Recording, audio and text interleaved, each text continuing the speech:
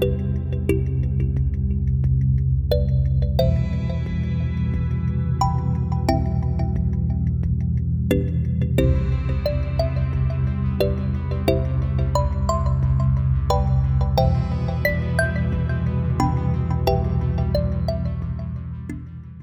to It's Sedimentary, my dear, a conversational podcast about all things geology. I'm your host, Ellen. And I'm Jane. What are we talking about today? Well, we're talking about something that is incredibly exciting to many geologists, particularly volcanologists, because it's volcanoes we're doing today. And I would like to think that they're exciting to me as well, except that they're mostly horrifying. So let's get into it. I think they're exciting until you're up close. Yeah, I mean, I see all these videos of volcanologists and how they collect their samples, where they just, put on a suit and then walk up to lava pools, just dip their hammers in the lava pools and dunk the samples in a bucket, and it's just that doesn't seem safe. That doesn't seem like a good idea. But I feel like you have to be a special kind of human to want to be a volcanologist. So I'm sure they love it. I'm sure not they're saying just they don't. I'm just saying that I wouldn't do that. like pigs in mud in the lava suit. I think my favorite video that I've seen of volcanologists doing quote unquote work is when they had a trough and they had a container of lava that they dumped into the trough and then put a grate on top of it, and we're grilling steaks over the lava. You have to make the most of geothermal energy. What are you going to do? We're using what the earth gave us to burn our steaks. I swear those steaks were probably charred. I can't believe they'd be edible after that because they were actively on fire. Actively on fire. The lava was way too hot. This would be a great idea. Yes. Then they put it on the grill. They're like, this was a bad idea. No, you said somebody, but what you meant was some volcanologist thought this would be a great idea. You're saying volcanologists aren't people? That's a controversial opinion. We'll get that hot take later in this episode. So let's first talk about volcanoes in particular. We actually have to talk about something that we went over last episode, but we didn't really go into depth, is plate tectonics. And I know that you guys were probably really excited to hear about plate tectonics again. Woo! But the reason why we're talking about it is because most of Earth's volcanoes occur at plate boundaries. When we talked about plate tectonics before, we talked about how the Earth is essentially covered in these different chunks of land and etc. that float on top of our mantle, which is like a goo. It's like a kind of a honey, a very viscous material that's really freaking hot. I decided to imagine it as like a marshmallow peep when you said goo.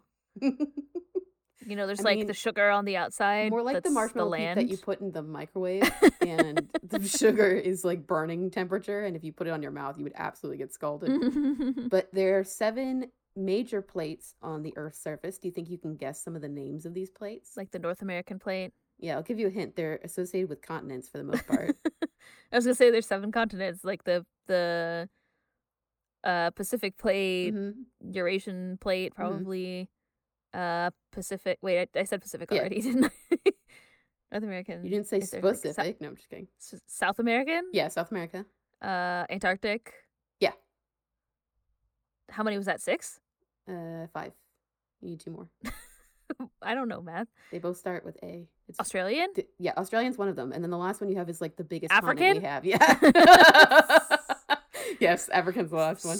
So, goddamn North American Eurocentric history. The thing is, usually we have Africa in the middle of our maps, but somehow still forget about it. But that's fine. Well, I started with I know the Pacific is where we'll talk about it, I'm sure, but there's a lot of volcanoes there. There are. Yes, Pacific is a very interesting. Unlike North America, is where we live. So we have the Australian plate is actually called the Australian Indian plate, but all the rest of them you got perfectly. So those are the major plates, and then we have several intermediate plates. They're not considered major, but they're obviously still very important for tectonics. And these include ones like the Caribbean plate, which is in the Caribbean, the Nazca plate, which is actually on the western coast of South America. It's the Nazca plate. The Arabian plate, the Cocos plate. I think it's pronounced Scotia. I bet it's the Scotia plate, but I'm not 100% sure. That's how it's spelled. How do you spell it? Scotia. Oh, yeah, like Nova Scotia? See, that's what I wonder. I can't remember exactly where that plate is located, so that's why I assume that it's Scotia. But I also wouldn't be surprised if, I was very wrong. And the last one of those is the Juan de Fuca plate, which is that one's the one that's on the west coast of the United States. Oh, it's on the Southern Ocean. It's the border of the South Atlantic and Southern Ocean. The Scotia plate. Okay. According to Wikipedia. Yeah, so I don't know. Did Canadians name it? Then it would be the Scotia Bank plate. But did they get an endorsement deal? So yeah, those are all the plates we're going to talk about, and their interactions with each other are what, for the most part, cause us to have volcanoes. There's volcanoes also occur in a couple other places too, which we'll talk about, some more special circumstances. But yeah, the majority of these are plate boundary interactions, which is why it's can be pretty explosive sometimes. There are 3 major types of interactions between plates. And oh, do you want to know what the Scotia plate was named after? What was it named after? It was named after, well, it's under the Scotia Sea. Okay. Which is at the northern edge of the Southern Ocean. Watch it be the Scotia Sea also. But I don't like that. We're going to call it Scotia. I don't think so. What. I think it's Scotia because it says the sea was named in about, this is from Wikipedia, so I mean, I don't know how accurate it is, but it was named in around 1932 after the Scotia, an expedition ship used in those waters by the Scottish National Arctic Expedition from 1902 to 1904 under William S. Bruce. You can't see it, but I'm making a face. In this completely audio podcast. In Argentina, the Scotia Sea is considered part of an area known as the Mar Argentino. Okay. I don't know. You know, geography. That's not really the point of this podcast, but I mean, it's still interesting, so it's fine. Yes. So we have, after getting distracted, we have 3... I'm done now. I just was curious. I don't think there's nothing. The thing is, like, about this podcast is it's great to be curious and to look up things like that. That's kind of the point of us doing this, is because it's, for me, it's kind of a refresher of some of the things I've learned before, and for you, it's to learn more. A lot of times I have to look up stuff that I don't even remember. I'm like, oh, I should have remembered that. Like, I learned, the reason I guessed / knew all the plates is from pulling some, like knowledge from elementary school or something out of the back of my brain. But I didn't know about the smaller plates, so. Yeah. Well, and you also took oceanography, and I know they talk about it there because it's important for the ocean. Maybe. They must have. They must have. I remember taking care of fish in fish tanks. That was the part of oceanography. I liked the biology part of oceanography. What I remember the most about you guys having oceanography is your dissection days, because you could smell it up and down the halls of the entire science hall.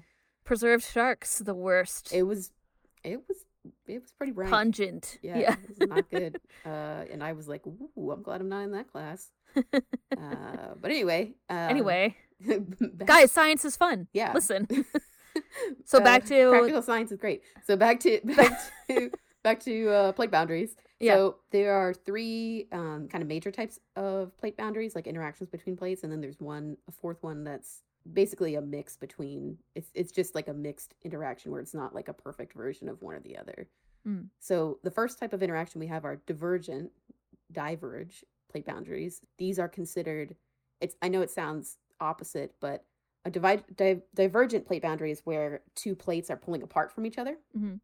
This process, though, is actually a constructive process, because when you pull 2 plates apart from each other, what it does is it leaves room for the mantle to upwell or to rise into that spot and fill the spot and cool down into more crust.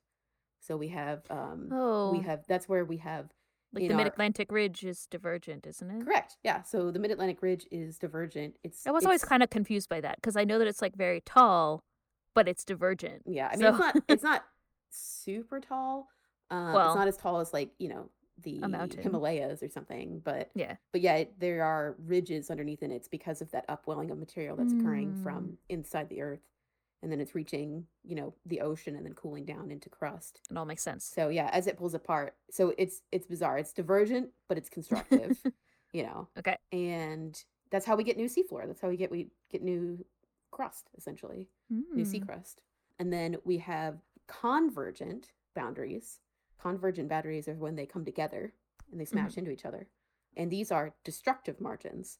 So in my book, it said whatever oceanic crust is involved, but in reality, it's whatever is the denser crust that's involved. So the denser one gets underneath. It ends up going underneath the less dense crust. Yeah, that makes sense. And the overriding, and essentially gets sucked back into the earth, and the earth goes nom nom nom nom and eats it. Jane is gesticulating. Nobody but me can see, but Jane is gesticulating with her hands. I forgot that I was doing. I didn't realize I was doing that. What a subduction zone looks like, as if it's like one hand going under the other. Yeah, which is like it's hard for me to describe without doing it, because it's like a part of like my own studying on my own side is that I actually like did hand gestures because it helps me remember doing something like active, which is that's a pro tip for y'all out there. Yeah, you should understand your learning. Make sure. No, I did slightly better than that, but make sure you you find whatever study guide works or study aid works for you. But for me, a lot of times it was doing some sort of like when I was learning directions in Spanish, I would like point up or point down or point left or right, and that was how it helped me remember. Yeah, learning your learning style is important. This is a pro tip from us, students, from some 30-year-old ladies over here. Yeah, basically, who've been out of school for a long time. Well, it's not true. I'm still taking a class. Yeah, it's not science though. Yeah, exactly. So we have those are the major boundaries. An example of that type of boundary is like the San Andreas Fault, right? No, that's going to be the third type of fault. Oh, I'm sorry, I skipped ahead. The third type of fault is the transform fault. Wait, can you give an example of one that's convergent then? Yes, so convergent plate boundaries, an example would be the Himalayas. Okay, that's an easy example, we'll talk comes about from the south, right, and like pushes it. Yeah, we'll talk about more specific. I'm actually going to get into because convergent plate boundaries actually subdivide further depending on what type of crust you have involved. I'll wait. But yeah, so you're just getting real excited. I understand. Sorry, I was really excited. There was hand gestures involved. It's totally fine. I get it. But we'll talk about our last major boundary type, which is a transform fault. So transform faults are considered conservative. So they're not constructive. They're not destructive. They're conservative. They kind of keep the same material throughout the entire. Okay. You don't really gain or lose. There's not like a huge gain or loss of material through this type of boundary.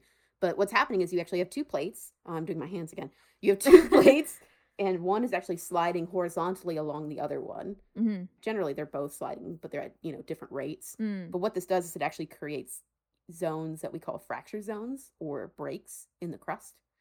And I know you were pumped about it. What was the place that has this kind of fault? The San Andreas. Yeah, that's exactly this kind of fault. And that's actually from the interaction of multiple plates interacting in one spot. We have the Pacific plate, the Juan de Fuca plate, which is like a smaller plate, one of those like intermediate sized plates, and then the North American plate are all interacting together to create that beautiful. Where's the Juan de Fuca plate? Juan de Fuca plate is on the west coast of the United States.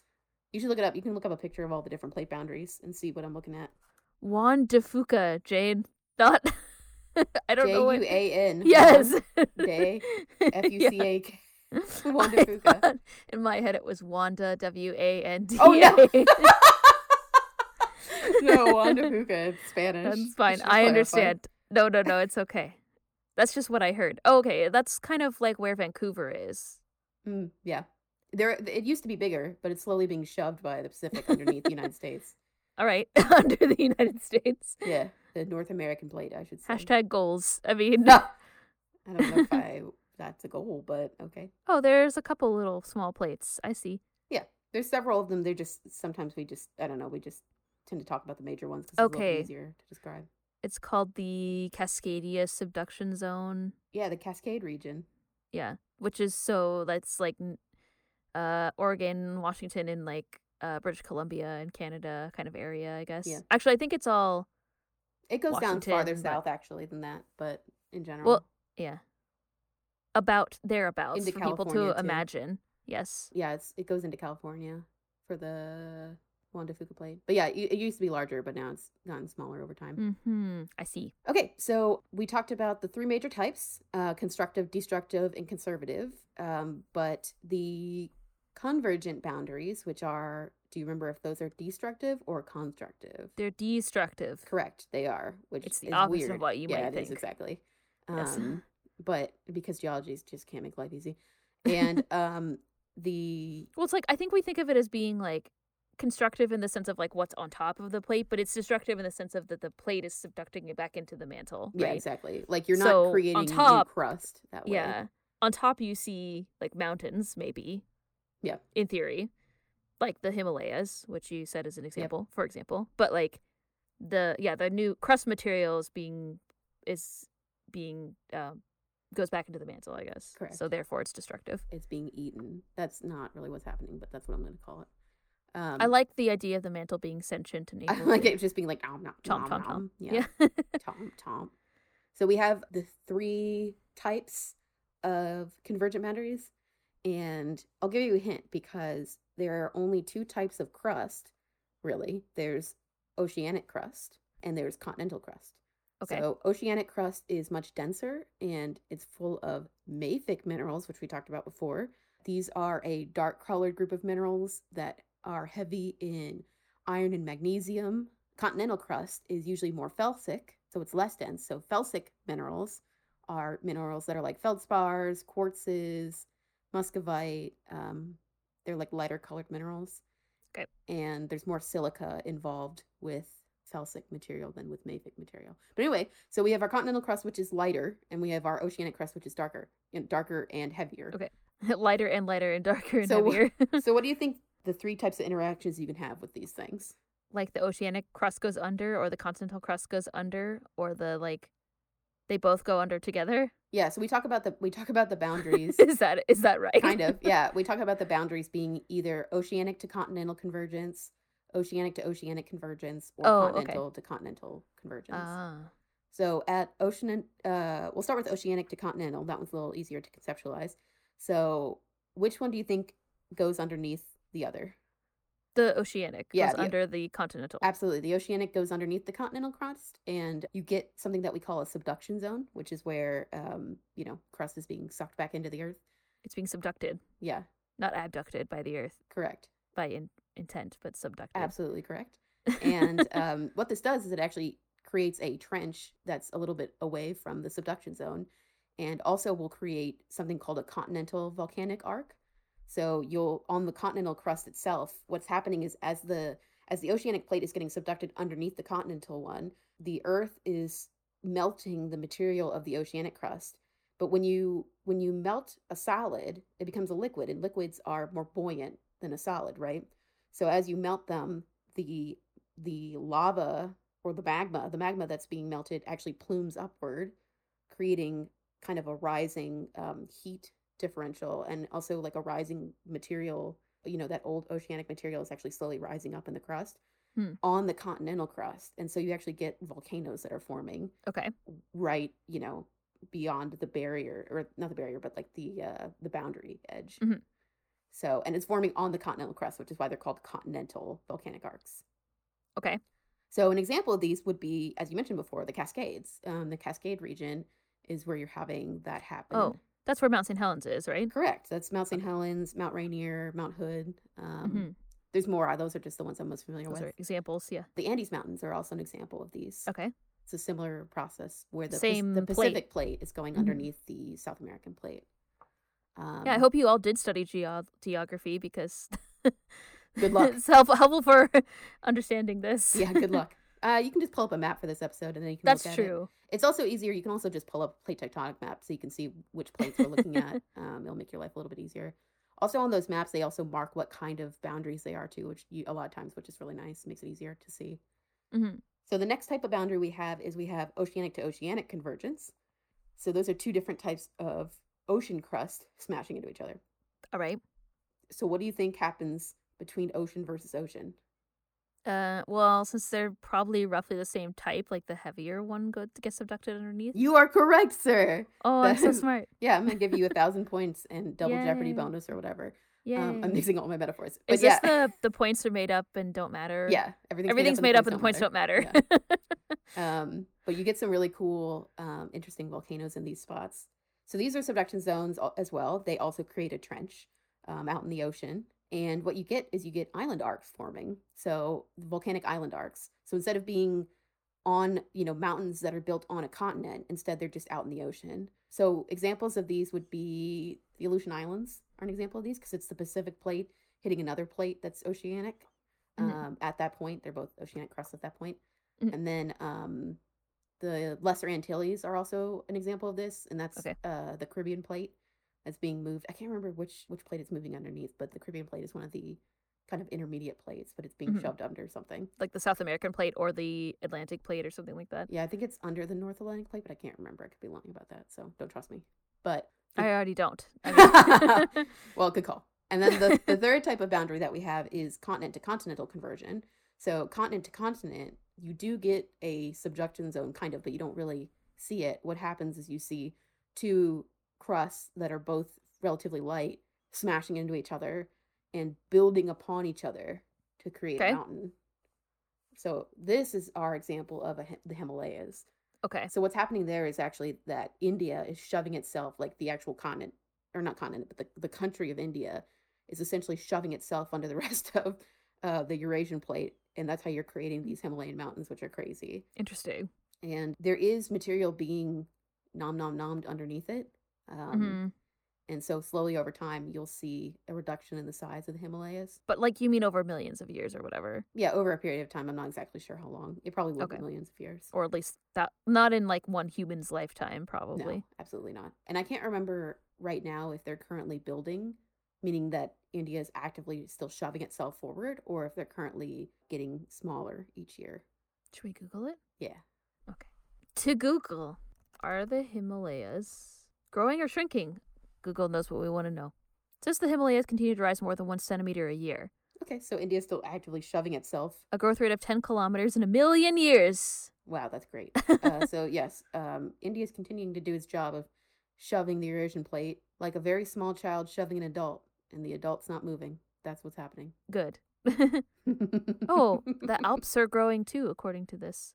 Yeah, that's another active plate boundary. Oh. Bum, bum, bum, I've just never thought about it. But basically, like, really tall mountains come from active plate boundaries. That's why, like, in the U.S., the Appalachian Mountains are, like, a shorter mountain range. Yes, they're not active anymore. Yeah.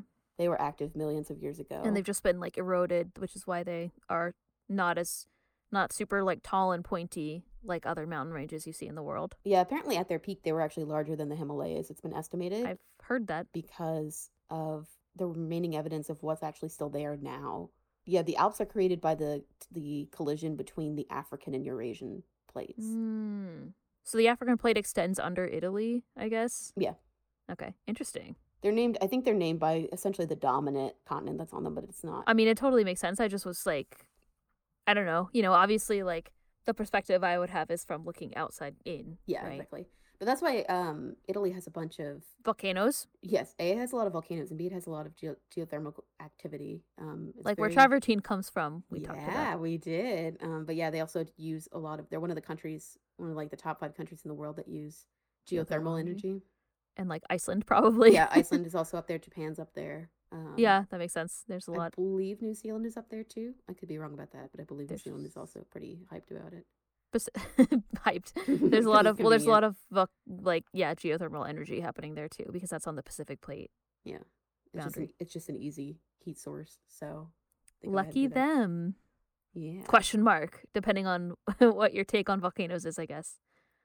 Exactly. Okay. So, and we can't forget about one last thing I want to talk about before we move on.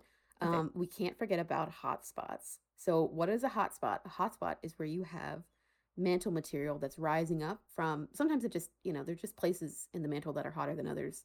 And you get a plume, they call it a plume of mantle material rising up like this.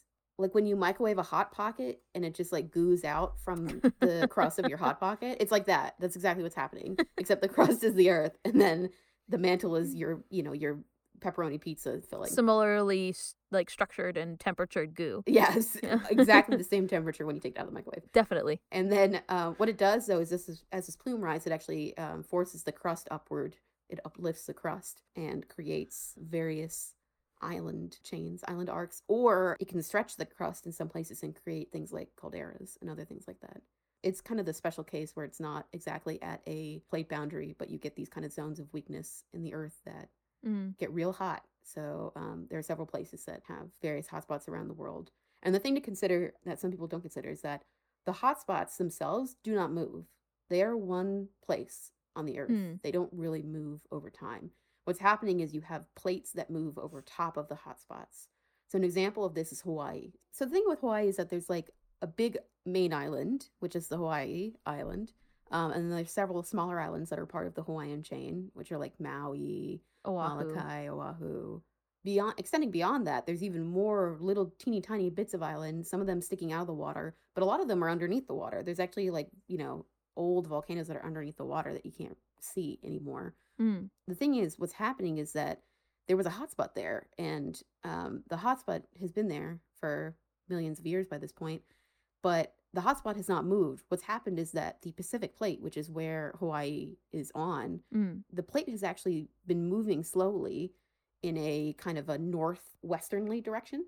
So what you see is a trail of islands that are small to big moving southwest on a map. You would see the biggest island in the most southwest or southeast. Thank you. You would see the biggest island in the most southeast corner, and the smaller islands moving away from that. And it's because of the direction that the plate's moving. So it's just something to consider that. That's also why there's volcanic activity on Hawaii, but not the other islands still. Correct.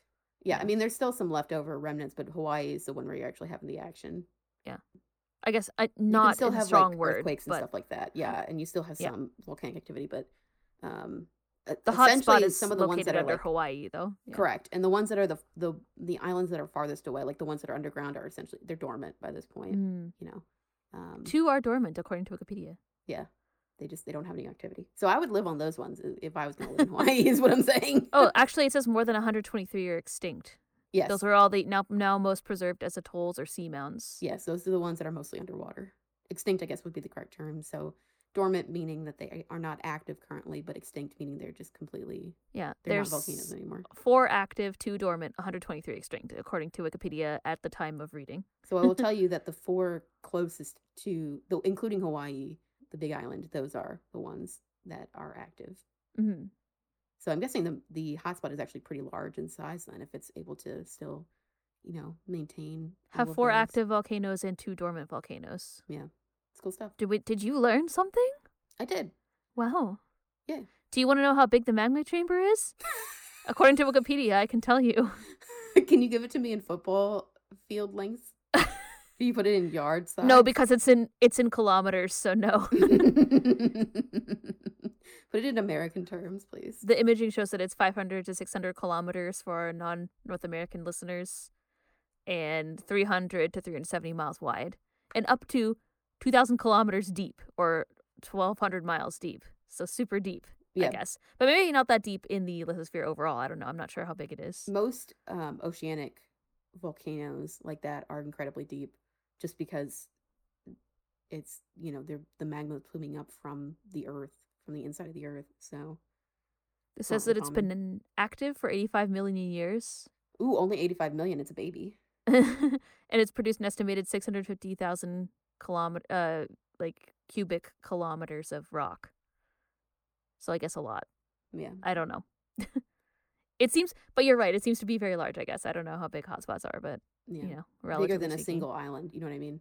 Yeah. Enough to make, whatever, hundreds of, or I don't even know. How many islands are there in Hawaii? Yeah. A lot. Of the active ones, not that many, but of the ones that are extinct now, there's probably over There was 123. Yeah. So there's enough to make over 100 over 100 volcanoes.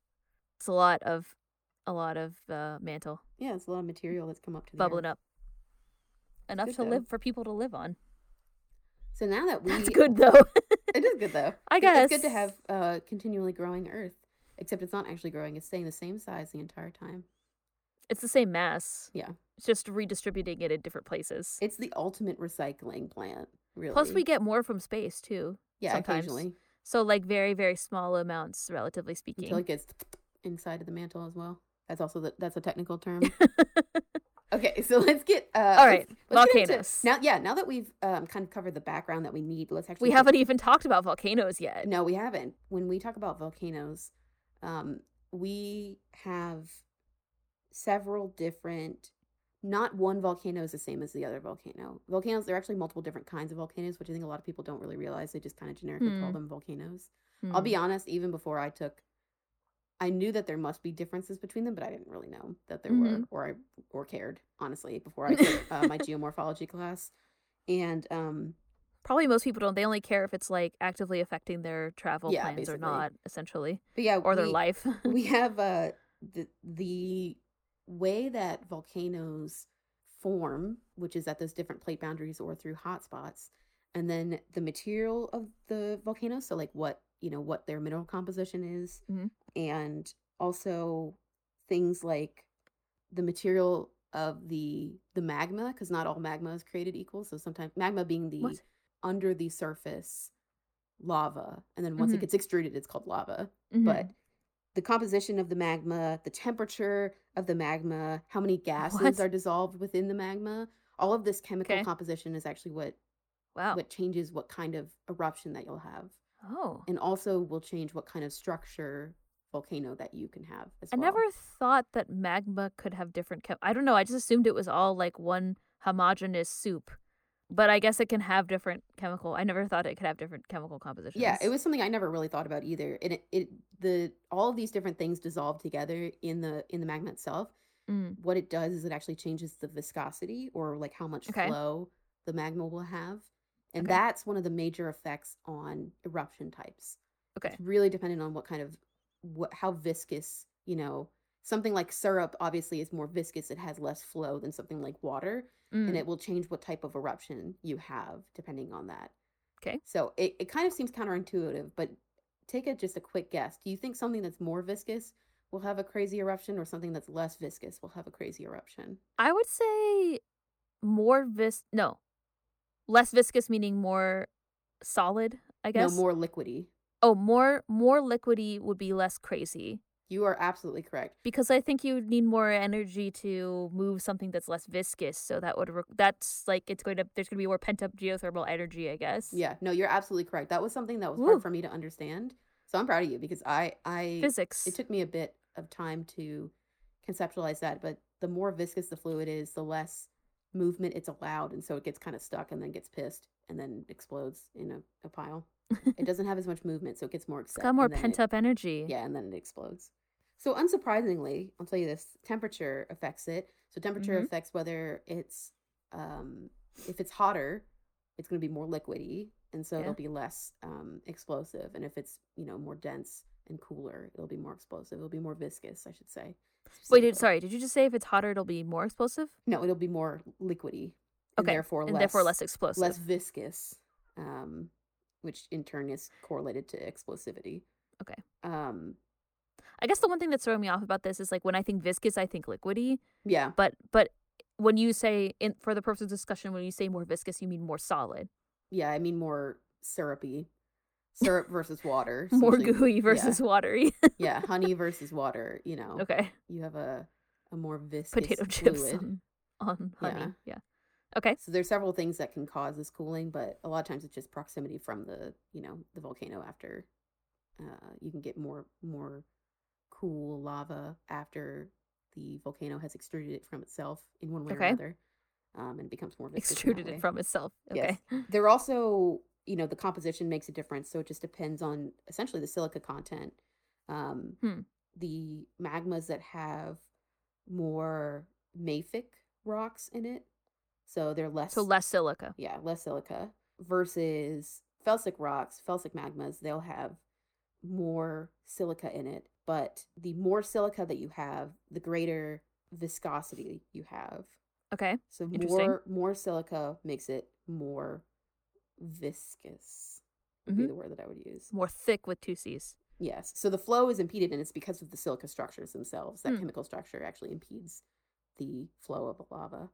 Interesting. And then the last component is volatiles, which are gases. So the gas component, I mean, a lot of times when we talk about gases, we're actually, the majority of what we're talking about is actually H2O. It's water. Oh, just like steam? Yeah, well, it's water. It's dissolved into the magma.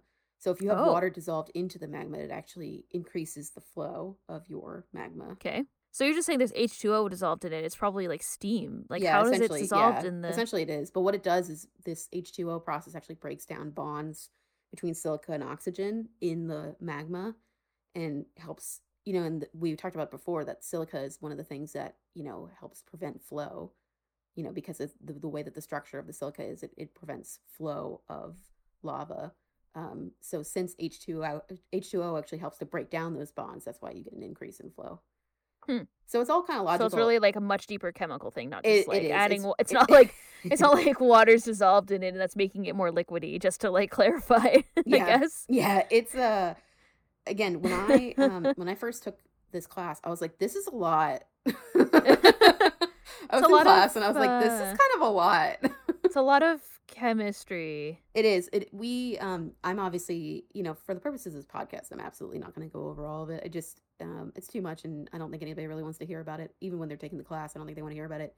But, but yeah, a lot of igneous activity and metamorphic activity is extremely dependent on the chemical composition of the rocks, and minerals that are involved. So that's why I tried to kind of hammer that home when we had our first episode of the podcast. So I just really wanted people to be aware that if you're interested in chemistry, you may be interested in rocks. You never know. That's a good point. For the casual listener of this podcast, I think the thing to understand is like if the lava is more viscous, so if it's more solid or like thicker, the eruptions that you get from that are more intense, that are caused by that are more intense. And then if it's more liquidy or more liquefied, then it can flow easier and the eruptions are less intense. And then typically silica heavy magma is going to flow less easily. No, a heavier one is a mafic one. It will flow more easily.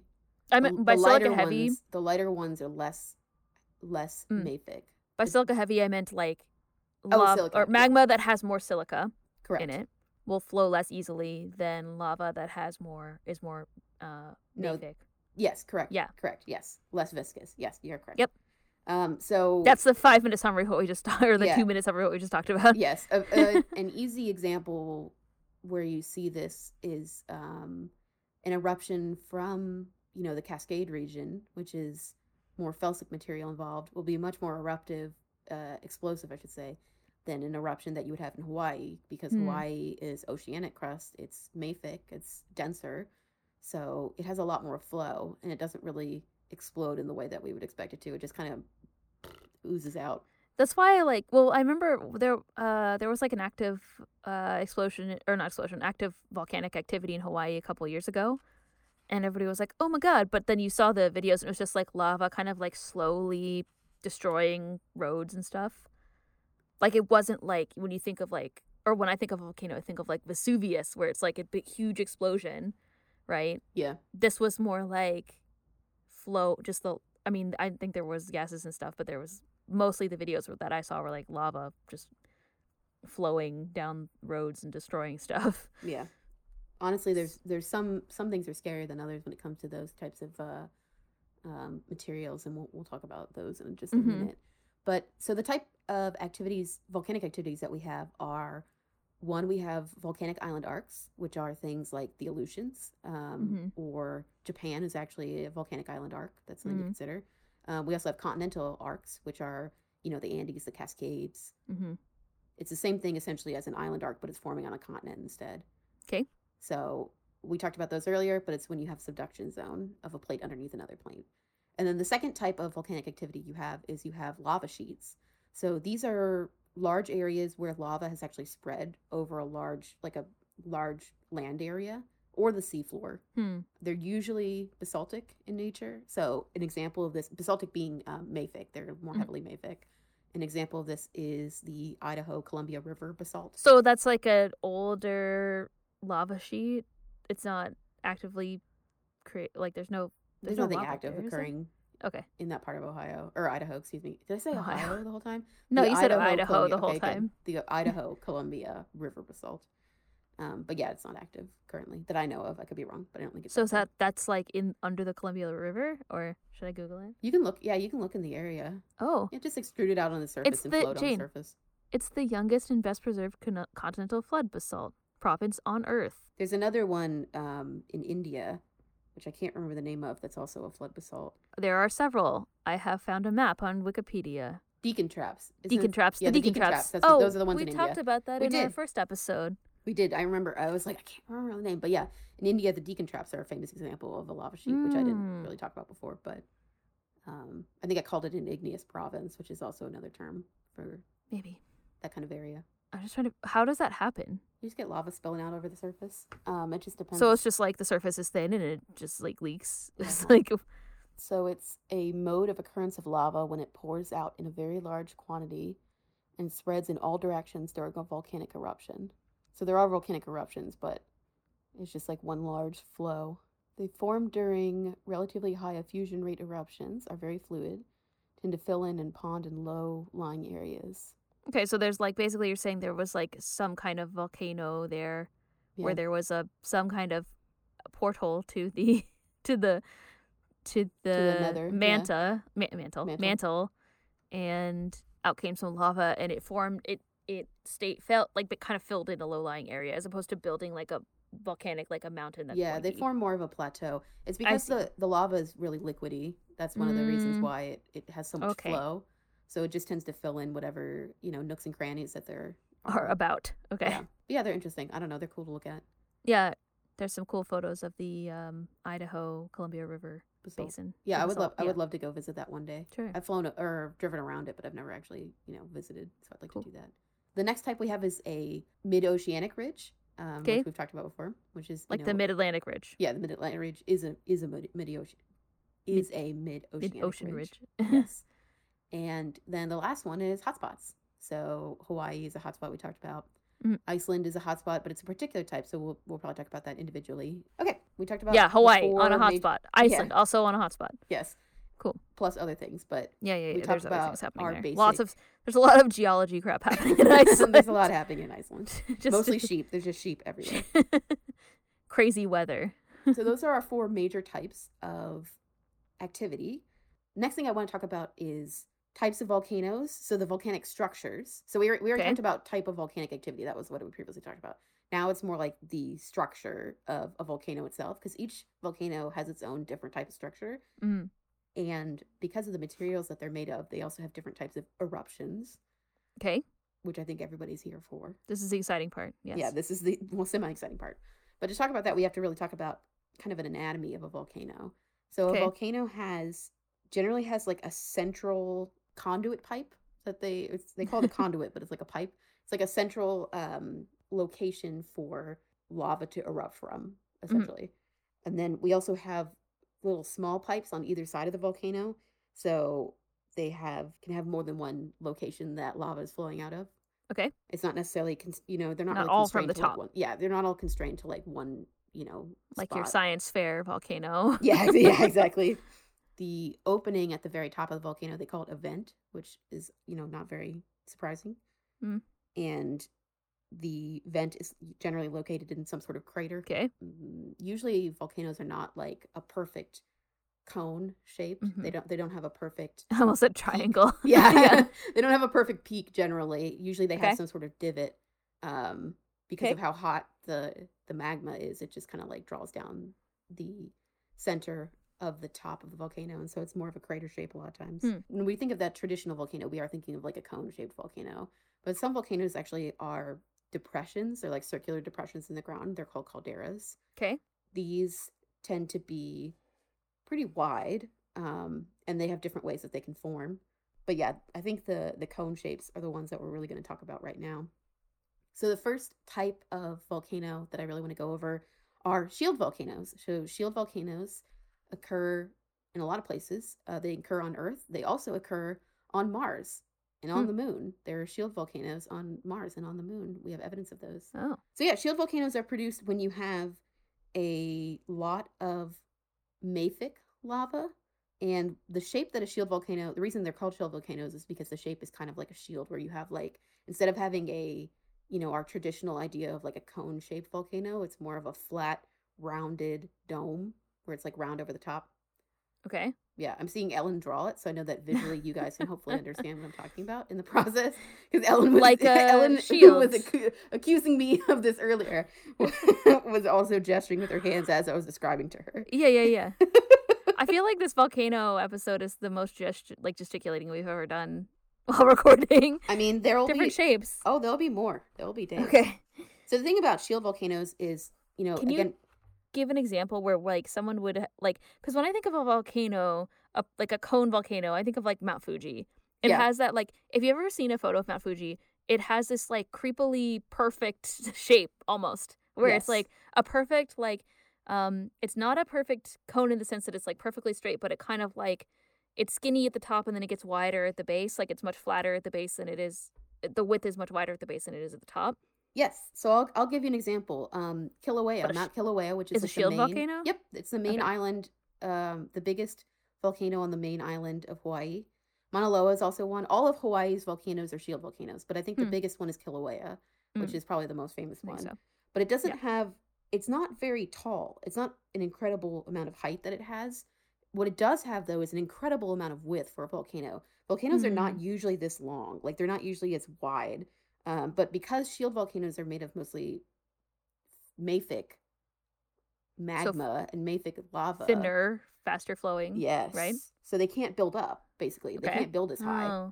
Because they're liquidy. Yes. Okay. So you get much more. Yeah, you get a lot more of a spread out, kind of a disc shaped. That's why they're called a shield. They're more of like a shield shape rather than like a cone. Okay. So yeah, they're really interesting. Their lava also tends to move relatively slow for lava, which is a problem because people choose to think that because it's moving slower, it's not harmful to them.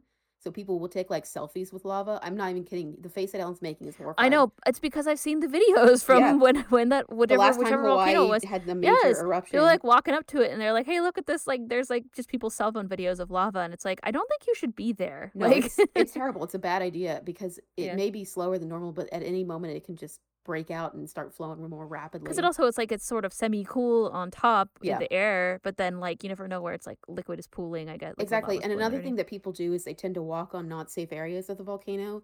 And the thing is, like, even if a volcano looks solid, like the lava has cooled down to what looks like rock, you may actually just have a crust, and underneath that could just be a tube of active lava or a tube of active magma. Cool.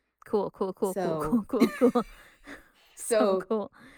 That's one of the things that people don't consider is that the earth is not stagnant, and sometimes when you're walking on the ground could just collapse underneath you. I mean, that happens in Florida too, but that's because it's limestone. It's a different problem. And like Kentucky and stuff like that. But I would rather fall into a pit than to fall into lava. Because I might be able to break a leg and come back out of a pit. You know what I mean? I don't think I could. You may not want to fall into a giant sinkhole, but yeah, sure. I mean, I don't want to. I just would. If I had to choose one or the other, that's what I would choose. You definitely won't make it out of a caldera or volcano alive for sure. But yeah, so Hawaii is very active. It has an incredible amount of activity. The most activity is under Kilauea. Kilauea is actually the most active of the volcanoes in Hawaii, but. Another place that has shield volcanoes is actually Iceland. Iceland is cool, though, because it's a special case where it's a hot spot, but it's also a hot spot that's underneath the mid-oceanic ridge. So we have the mid-Atlantic ridge coinciding with the hot spot.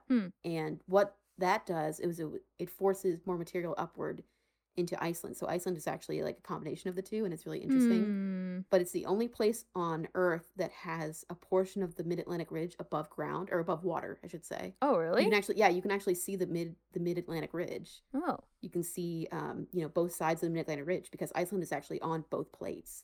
Oh. It's on the North Atlantic plate and it's on the Eurasian plate. So like half of Iceland is probably not roughly, but part of it is on over one half and part of it's over the other half. Yep. So and then the volcano is in the middle?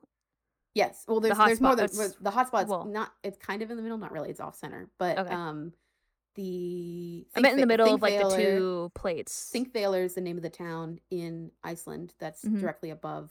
That has the visible portions of the Mid-Atlantic Ridge. But a lot of people, what they do is they go diving there because there's actually a fjord there. So you can go diving and you can see both sides. You can be on both, see both sides of the ridge. It's like being at the prime meridian. Yeah, it's really cool. But for really nerdy geologists. But cooler, yes. Yeah, but cooler. I tell myself it's cooler. Yeah. It's cool. I didn't know that. I know Iceland has volcanoes and glaciers. I mean, Iceland kind of has everything. It's like a geologist dream. Yeah, it is. It's kind of like I get the vapors thinking about Iceland. It's pretty great. So the next type of volcano that I want to talk about is I want to talk about cinder cones, which are really cute. Are they? I think they're cute. So cinder cones are built from lava fragments that were ejected over time. So they're like little chunks of material that build up around kind of a central tube, of where the lava was extruding from. And then they just build up over time into these little cones. They're just little teeny cones. There's a lot of them in the Southwest. There's a lot of like Flagstaff, Arizona has several. There's a lot of them in like northern Mexico. Yeah, northern Mexico. I think it's there's like several Sonoma, in Idaho. There's a lot of cinder cones, and they're tiny. They're pretty tiny. They can still obviously be dangerous, but they're like a tenth of the size of a shield volcano. Like they're teeny, I'm looking teeny, at teeny. them on maps, and they But are smaller. Yeah, it's a pretty cute volcano. Oh, here's one erupting. But yeah, so these fragments pop out of the ground like daisies, and then build up in a pile around the central vent of your volcano. Mm-hmm. These fragments kind of range in size. Sometimes they're tiny, sometimes they're like ash sized, and sometimes they're like the size of cars. So it just depends on if it was a good day or not, I guess. They are like relatively small and cute. I see what you're saying. Compared to a shield volcano. It's basically like a tiny volcano. Is huge. Yeah. Cinder cones are tiny relatively. And the other thing about them being tiny is they're actually one of the more abundant. They're probably the most abundant of the three major types of volcanoes because they're so simple, and because they're essentially just like loosely piled together pyroclastic material. When you say pyroclastic, what does that mean? So pyro is fire and clastic is rock. So it's fire rock. It's anything that pops out of a volcano. Okay.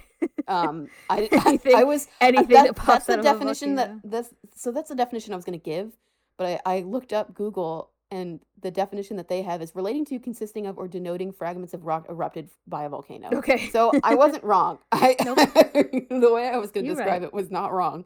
But yeah, so it's explodey rocks is how I like to think of it in my mind. Fire rocks. But yeah, so pyroclastic materials, anything that came out of the volcano initially. Okay. Generally, they are made of actually like pea-sized, like pea-sized, yes. like walnut-sized material. But, so like a little chunk. Yeah, basically, but they can be bigger. And everything you're saying about this is cute. You're right. I know they're cute. Right. They're adorable, and they don't always. Most of the time, they don't have lava flows out of them. Sometimes they do, but it's not very often. More often than not, they don't. They're mostly just popping little chunks of rock out of the ground in a fit of rage, and then they settle back down again. Okay, so that's cinder cones, which are adorable. The next type I want to talk about are composite cones, and they're not adorable. So composite cones are probably the most dangerous of all the volcanoes that you have on Earth. They are the other word for them are stratovolcanoes. That's the one that most of the time in class we call them stratovolcanoes, but composite cones, the reason we call them composite cones is because of the material that makes them up. Okay. So they're large, they're nearly perfect cones, and they're composed of layers. So they have a layer of lava, and then they'll have a layer of pyroclastic material, so like chunks of rock, and then lava, and then rock, and then lava, and then rock. And because of that, they can build up much higher than either the shield volcano, which is, just lava and totally flat, or our cinder cones, which are just loosely compiled together pyroclastic material. You know what I mean? Yeah, so strato referring to the layers of lava and pyroclastic material, so lava and rock, essentially. Yeah, absolutely. Oh, it is a stratovolcano, by the way. Mount Fuji is a stratovolcano. Okay, that's what I thought. Usually, they're pretty distinct in shape. It's pretty easy to tell what's a stratovolcano. It's shape and size. The thing about volcanoes is because of their chemical makeups and their material makeups, whether they're made up of, chunks of rock, or if they're made up of lava, or if they're made up of both, it actually distinctly changes the size. So shield volcanoes are the largest in width, but not in height. Cinder cones, gooey. Exactly. And then cinder cones are teeny because they're just made up of loosely put together material. Yeah, they're just chunk. And then you have composite cones, which are both. Which are both, and so they're larger and scarier because of it. But so listen, if you've ever been to Japan, you can see Mount Fuji from like a significant portion of Japan because it's gigantic. Like it's huge. And it's dangerous. It looks terrifying. It looks beautiful.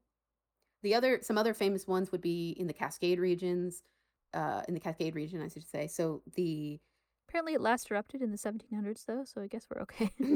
That means it's due. Mount St. Helens is a really, really famous one that was one of the worst volcano eruptions in the United States. US, yeah. Yeah. Mount Rainier is an example. Most of the volcanoes in the Philippines and in a lot of the North Island of New Zealand, I think they're all composite volcanoes or stratovolcanoes. Oh yeah, there's Mount Rainier. Oh yeah, when you see a photo of Mount Rainier, which I definitely haven't looked at for a long time, you can tell it's definitely a stratovolcano because of that pointy shape. They're a very distinct shape. It's easy to tell. And they're distinct shape and size. So it's like if you saw they're huge. a cinder cone and you saw a stratovolcano and you saw You'd them be like next to each other, you would see that they were tiny. You'd be like, oh, look, a little cinder cone. Yeah. Oh, it's so cute. Look, a cinder cone that can still kill me, but probably not as fast. Yeah, Mount Etna is one. That's what I thought. Correct. Okay. And I believe also the one that... Mount Vesuvius. Yes, I believe Vesuvius is one. Okay, so now that we know the three main types of volcanoes, let's talk about how they can kill you. So we have... Wow, you sound so excited. So composite volcanoes or stratovolcanoes are the scariest to me because they have... We mentioned this before, but their lava is much denser than a lot of other... than the shield volcanoes or the cinder cones lava. Mm-hmm. And it doesn't have as much flow. And because of that, it can have much more explosive eruptions and horrifying, terrible eruptions. When we have these volcanic eruptions, there's several primary products that are a part of these eruptions. And it kind of is dependent on the material of the volcano itself and then what the lava is like and other things like that involved with the volcano. Okay. So the kind of three main products that we get out of eruptions are lava, which we're talking about, tephra, which we will talk about, and then pyroclastic flows, which we didn't talk about, but we did talk about the term pyroclastic. So lava, as we know, is magma that has flown over the Earth's surface. And there are different textures and two major type of textures, really, that depend on how much gas is included in the lava. I was going to say chunky and melty. Kind of. So they're actually named, it's cool because they're Hawaiian words. So the two types that we have are pahoehoe and a'a are the two major types.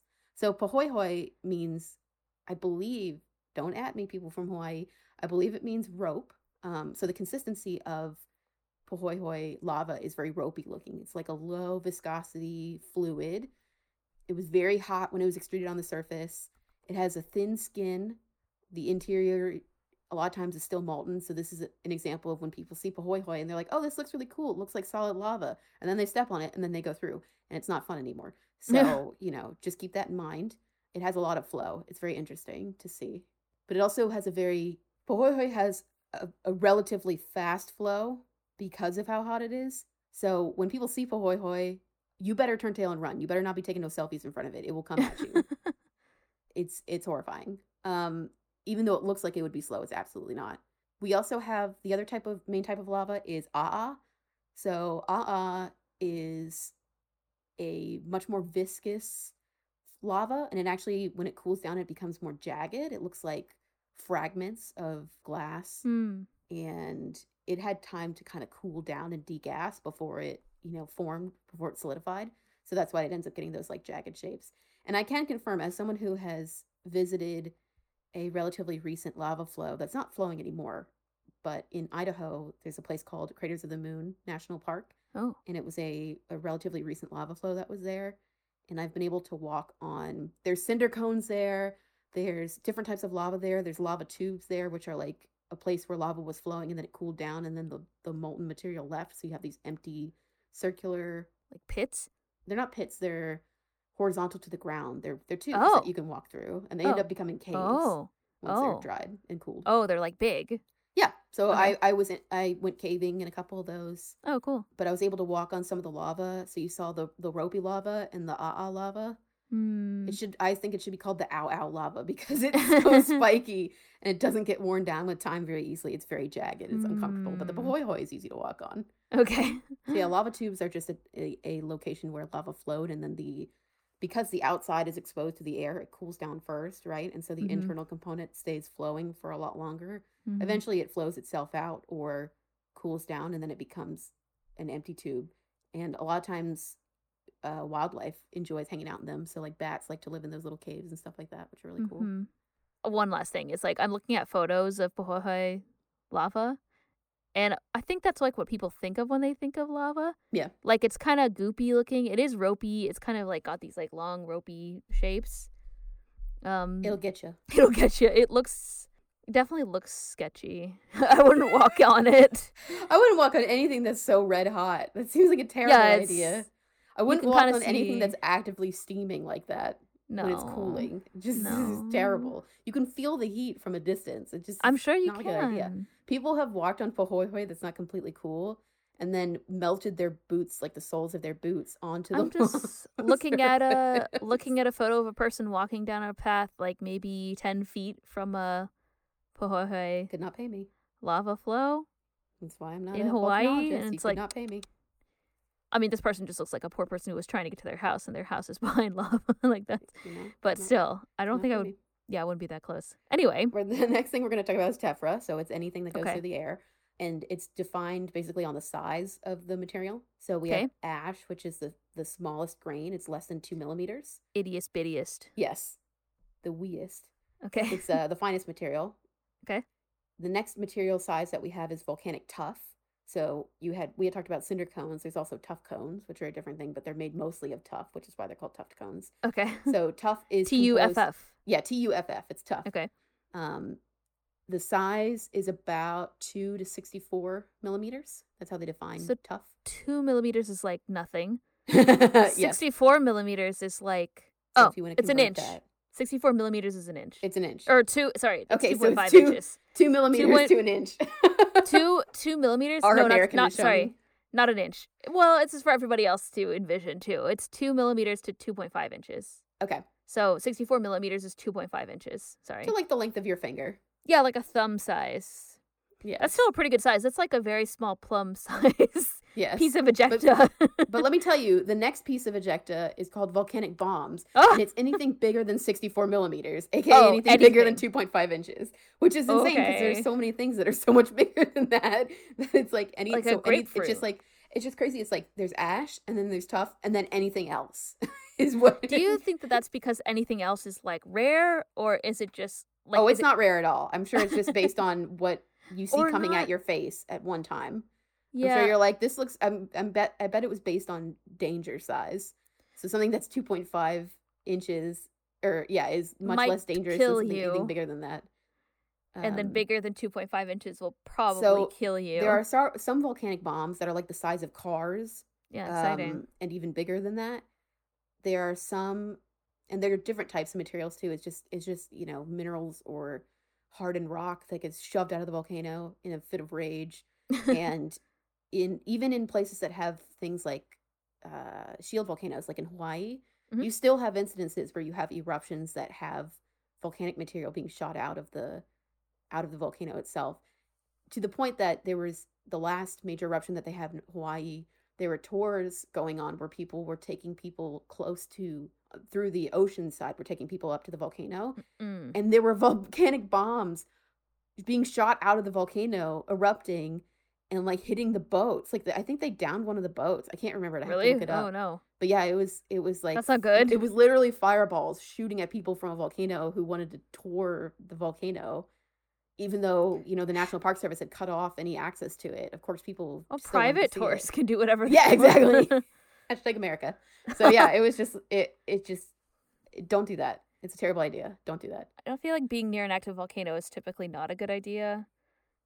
Yeah. Unless you're a volcanologist and that's what you want to do with your life. Yeah, I don't know. I'll have to look it up. But you can see there's actually videos of people who were recording the volcano. They were just recording the cute, like, flow into the ocean. Like, oh, it's so interesting. Oh, there's steam rising. Oh, we can watch obsidian being formed and pillow basalt and blah, blah, blah. And then eruption and then fireballs heading straight for the boat. It's terrifying. So anyway, don't do that. Okay, so the next type of material I want to talk about. So those are all your different tephra. Chunks. Yeah, they're all the different flying chunks that are heading for your face. And then the next thing I want to talk about are pyroclastic flows.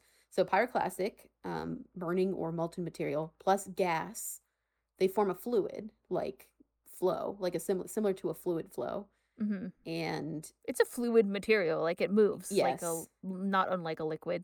I mean, it is liquid metal, like liquid heavy metals and cross material, basically. Yes. Right. And the thing is, the flow is so heavy that it tends to hug the ground and head for topographic lows. And it flows incredibly quickly. Pyroclastic flows are probably the most dangerous part. And you'd think that the car-shaped rocks flying at your face would be the most dangerous part. No, it's the pyroclastic flows that are the most dangerous part because they are fast. Can cover a lot of space. They are fast, and they cover space rapidly. And a lot of times, pyroclastic flows can actually be essentially a cloud.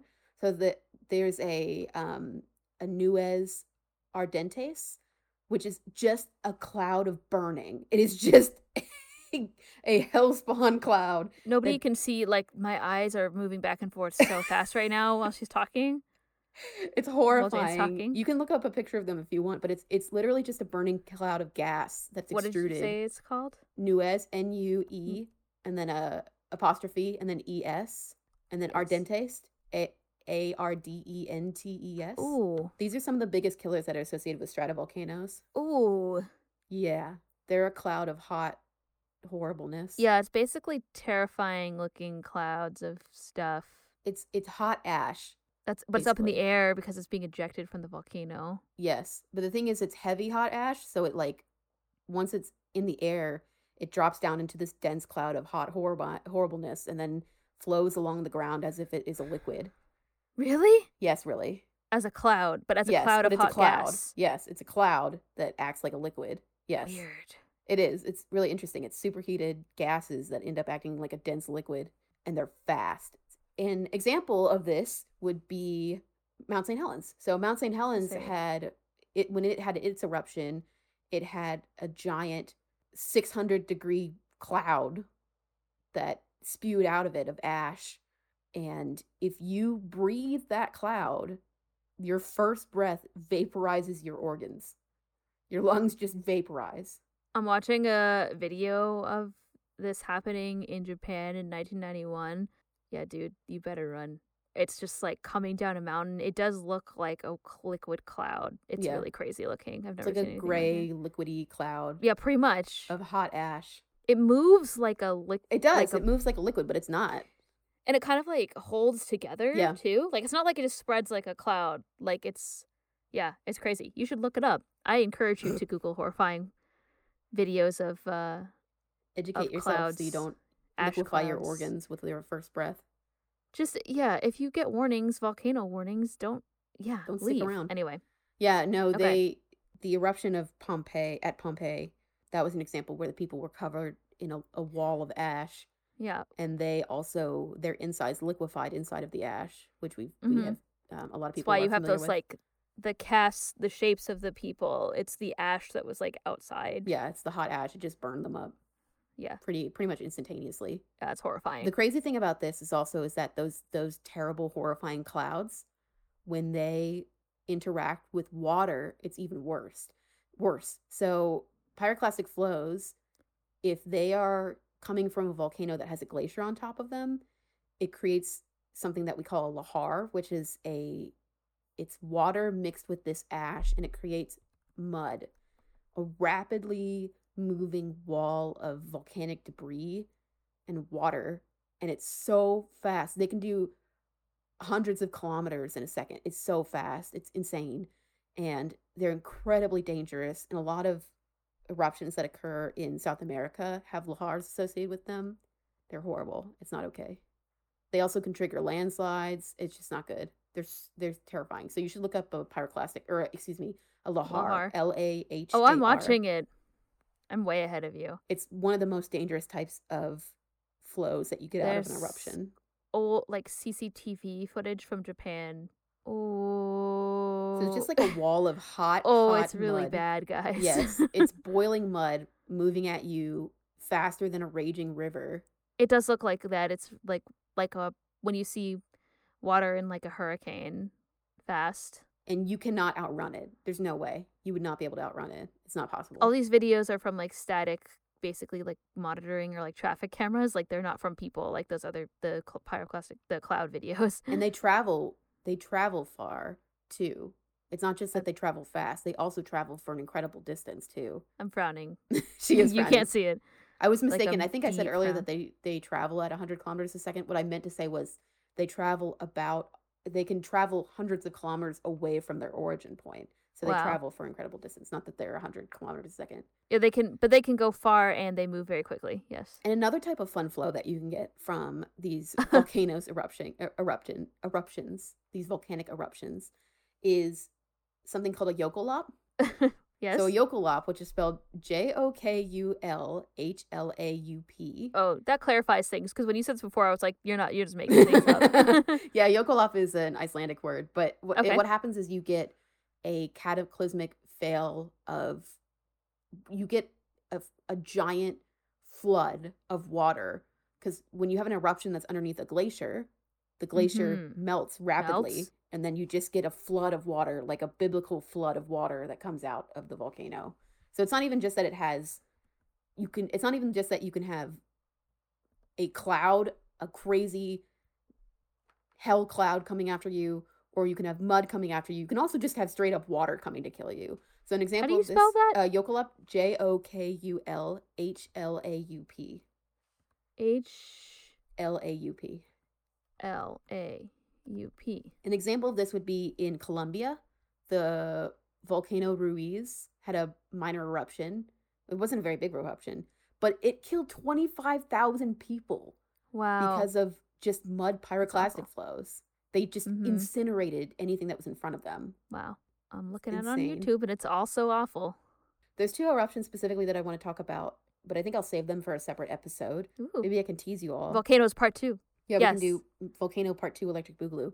The 3 kind of major eruptions that I would like to talk about are Mount St. Helens, Vesuvius, aka the Pompeii disaster, and Krakatoa, one of Krakatoa's major eruptions. And then another type of eruption that has a different type of flow, just so we can discuss what it looks like, but I haven't decided which particular volcano I want to talk about. But yeah, I'll think about it. Cool. But yeah, I just because we've probably gone at least an hour now, and I think that it would be a little, not to be a Debbie Downer, we're already kind of ending on an exploding, destroying yourself with giant balls of fire and or flows of mud. Feel a little sad now for sure. I mean, the videos are interesting when you're not there, Yes. But yeah, maybe we'll post some videos or some pictures to our social media accounts so you can see the destruction for yourself. So yeah, sorry to end on such a I was really excited. I mean, the thing is, that's the most interesting thing about volcanoes is their crazy eruptions, but they're also incredibly devastating when you think of it from a human perspective. The Earth doesn't really care, though. The Earth will just bounce back eventually. So, That's true. You're not wrong. It's really cool seeing. I'll save it for the next time we talk about some specific volcanoes, and their specific disasters. But it's really cool seeing how the Earth starts to fix itself after having an eruption like this, and how it adjusts to, for example, Mount St. Helens, when it had its eruption, it destroyed a whole swath of trees down one side of it because it collapsed in on itself.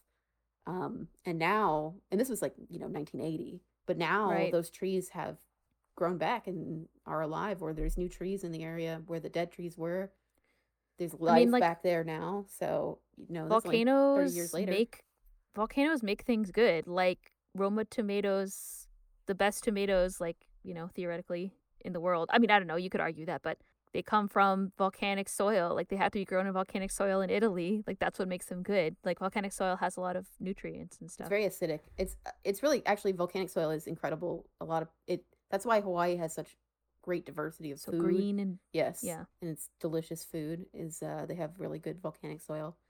But yeah, I guess the message overall, yeah, you're right. The Earth doesn't care. This is just a thing that happens, and people just happen to be in the Earth's way, basically. Yeah, and unfortunately, a lot of people choose to live near those fertile grounds because they know that they can grow. But unfortunately, they'll be farming and look up and see the shadow of the volcano that's looming over them. But also, they need food. Yeah, and places to live, and volcanoes are making new land, so it's a thing. Hawaii wouldn't exist without volcanoes, without hotspots. Absolutely not. So, yeah, absolutely not. So anyway, listen, just be careful. Yeah, just if you're touring Hawaii on a boat, make sure there's not an active eruption occurring at the time that you go. I think there's a beautiful message about, there's destruction, but new things can come from that too. Yeah, so. There's destruction, but the soil is incredibly fertile afterwards, and it's, and again, Earth don't care. Earth is fine. And new crust. Yeah, there's new crust. There's out of destruction and fire. There's rebirth, etc., etc. Taking this to wasn't that Moana's plot? I don't know. They gave back the heart of Te Fiti, and then everything was fine. There was more mystical element, I thought. Spoilers for Moana, I guess.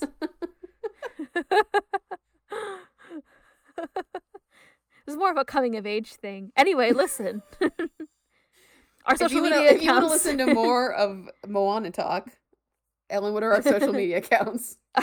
Well, we won't be talking about Moana, but we'll post photos of our stuff. So our social media for this podcast for Sedimentary Day are Said My Dear, actually both. For Instagram and Twitter, it's at Said My Dear Pod. So SEDMYDEARPOD. Those are the best ways to kind of keep up with what we're doing on the regular. And you can also visit our website, sedimentarymydear.com.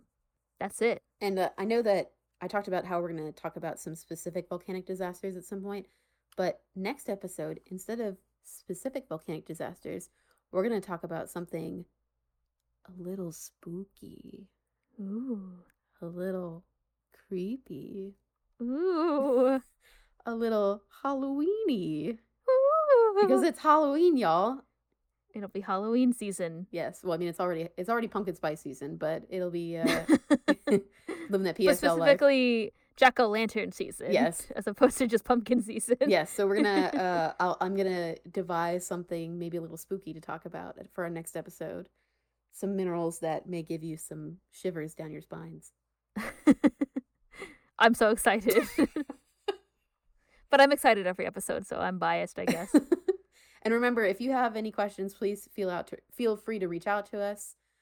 Or yes. If you have any, comments, or if you have anything that you want to post, if you have, your favorite volcano you visited, if you have your favorite type of volcanic bomb that came for your head at some point, oh no, feel free to post them onto our social media accounts. Yeah, send us a tweet or a email if you want. Our email is sedimentarypodcast@gmail.com. I didn't include that before, but yeah, whatever. Reach out anyway. Carrier pigeon could probably find us. Yeah. Yep. Smoke signal. I'll accept a carrier pigeon. All right. Thank you for listening. Thank you. We'll see you next time for something a little spooky. Ooh. Thanks again. Bye. Bye.